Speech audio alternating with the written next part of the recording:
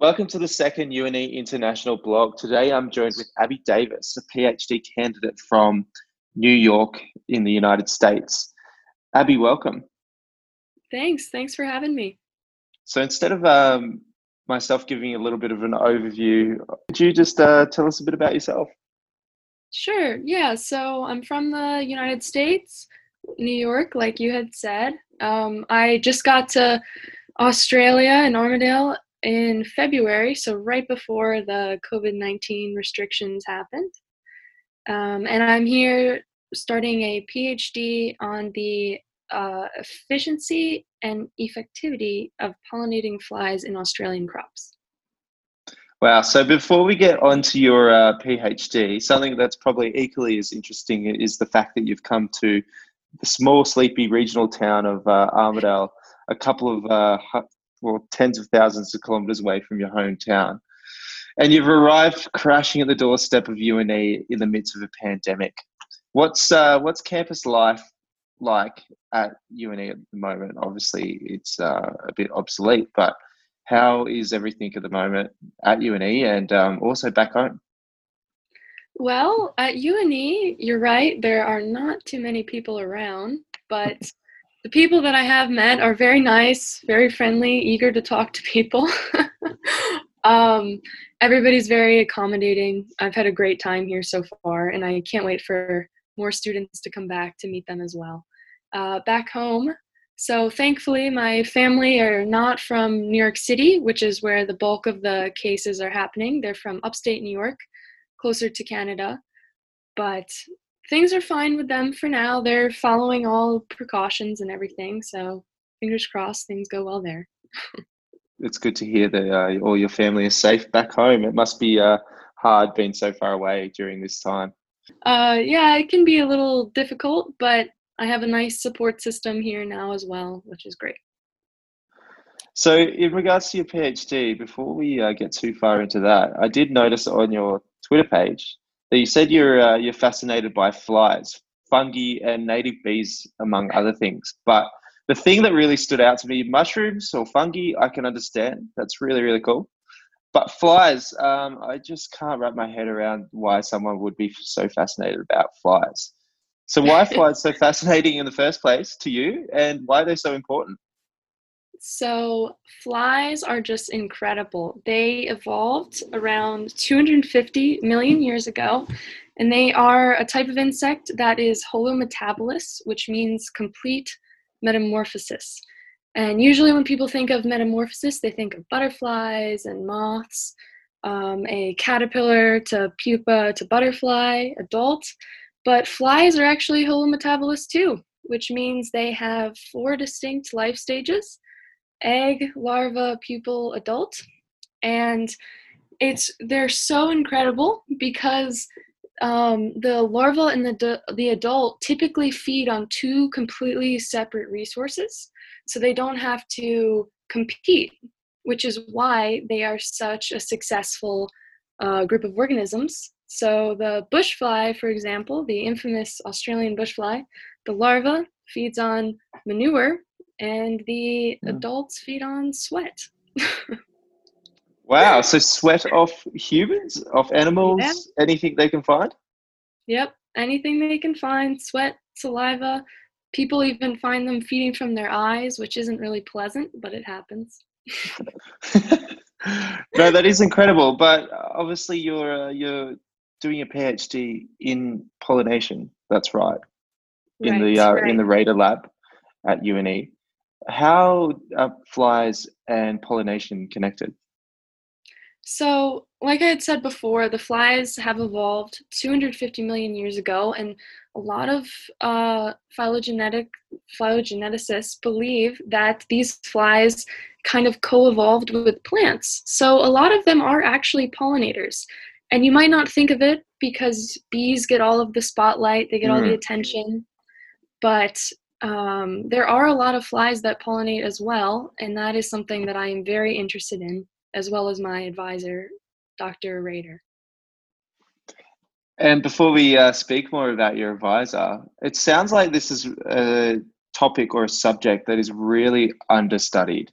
Is that right? I had a little bit of a squiz on the internet in Google Scholar, and apart from Dr. Radar, I couldn't really find anything.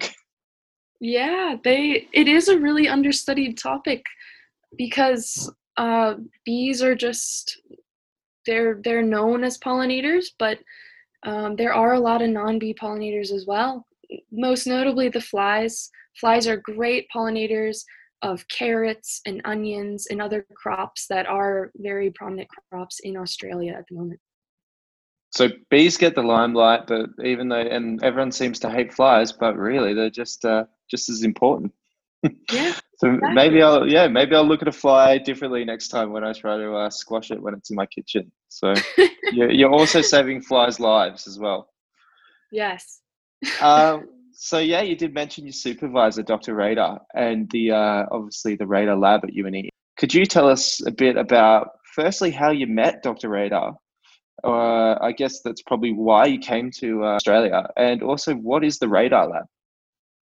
So I did actually come to UNE because of Dr. Rader. She's a leader in the field of pollination ecology, pollination research.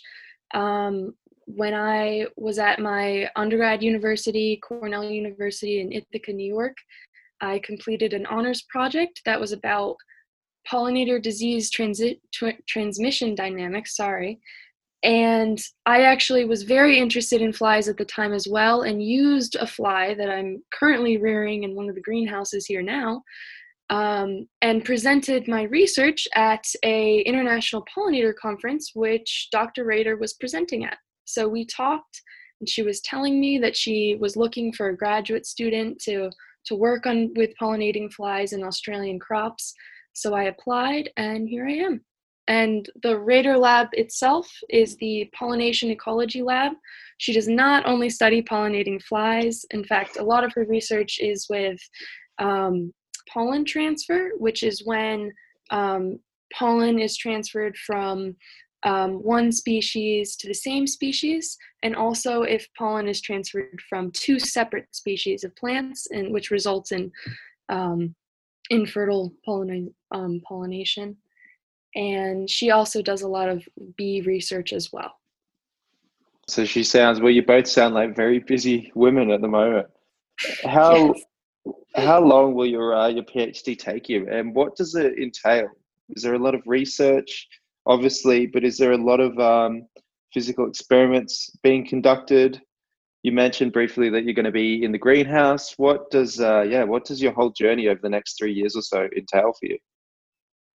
So I plan to, like I had said before, pollinating flies is very understudied, so I kind of have a decent amount of leeway with what I want to research.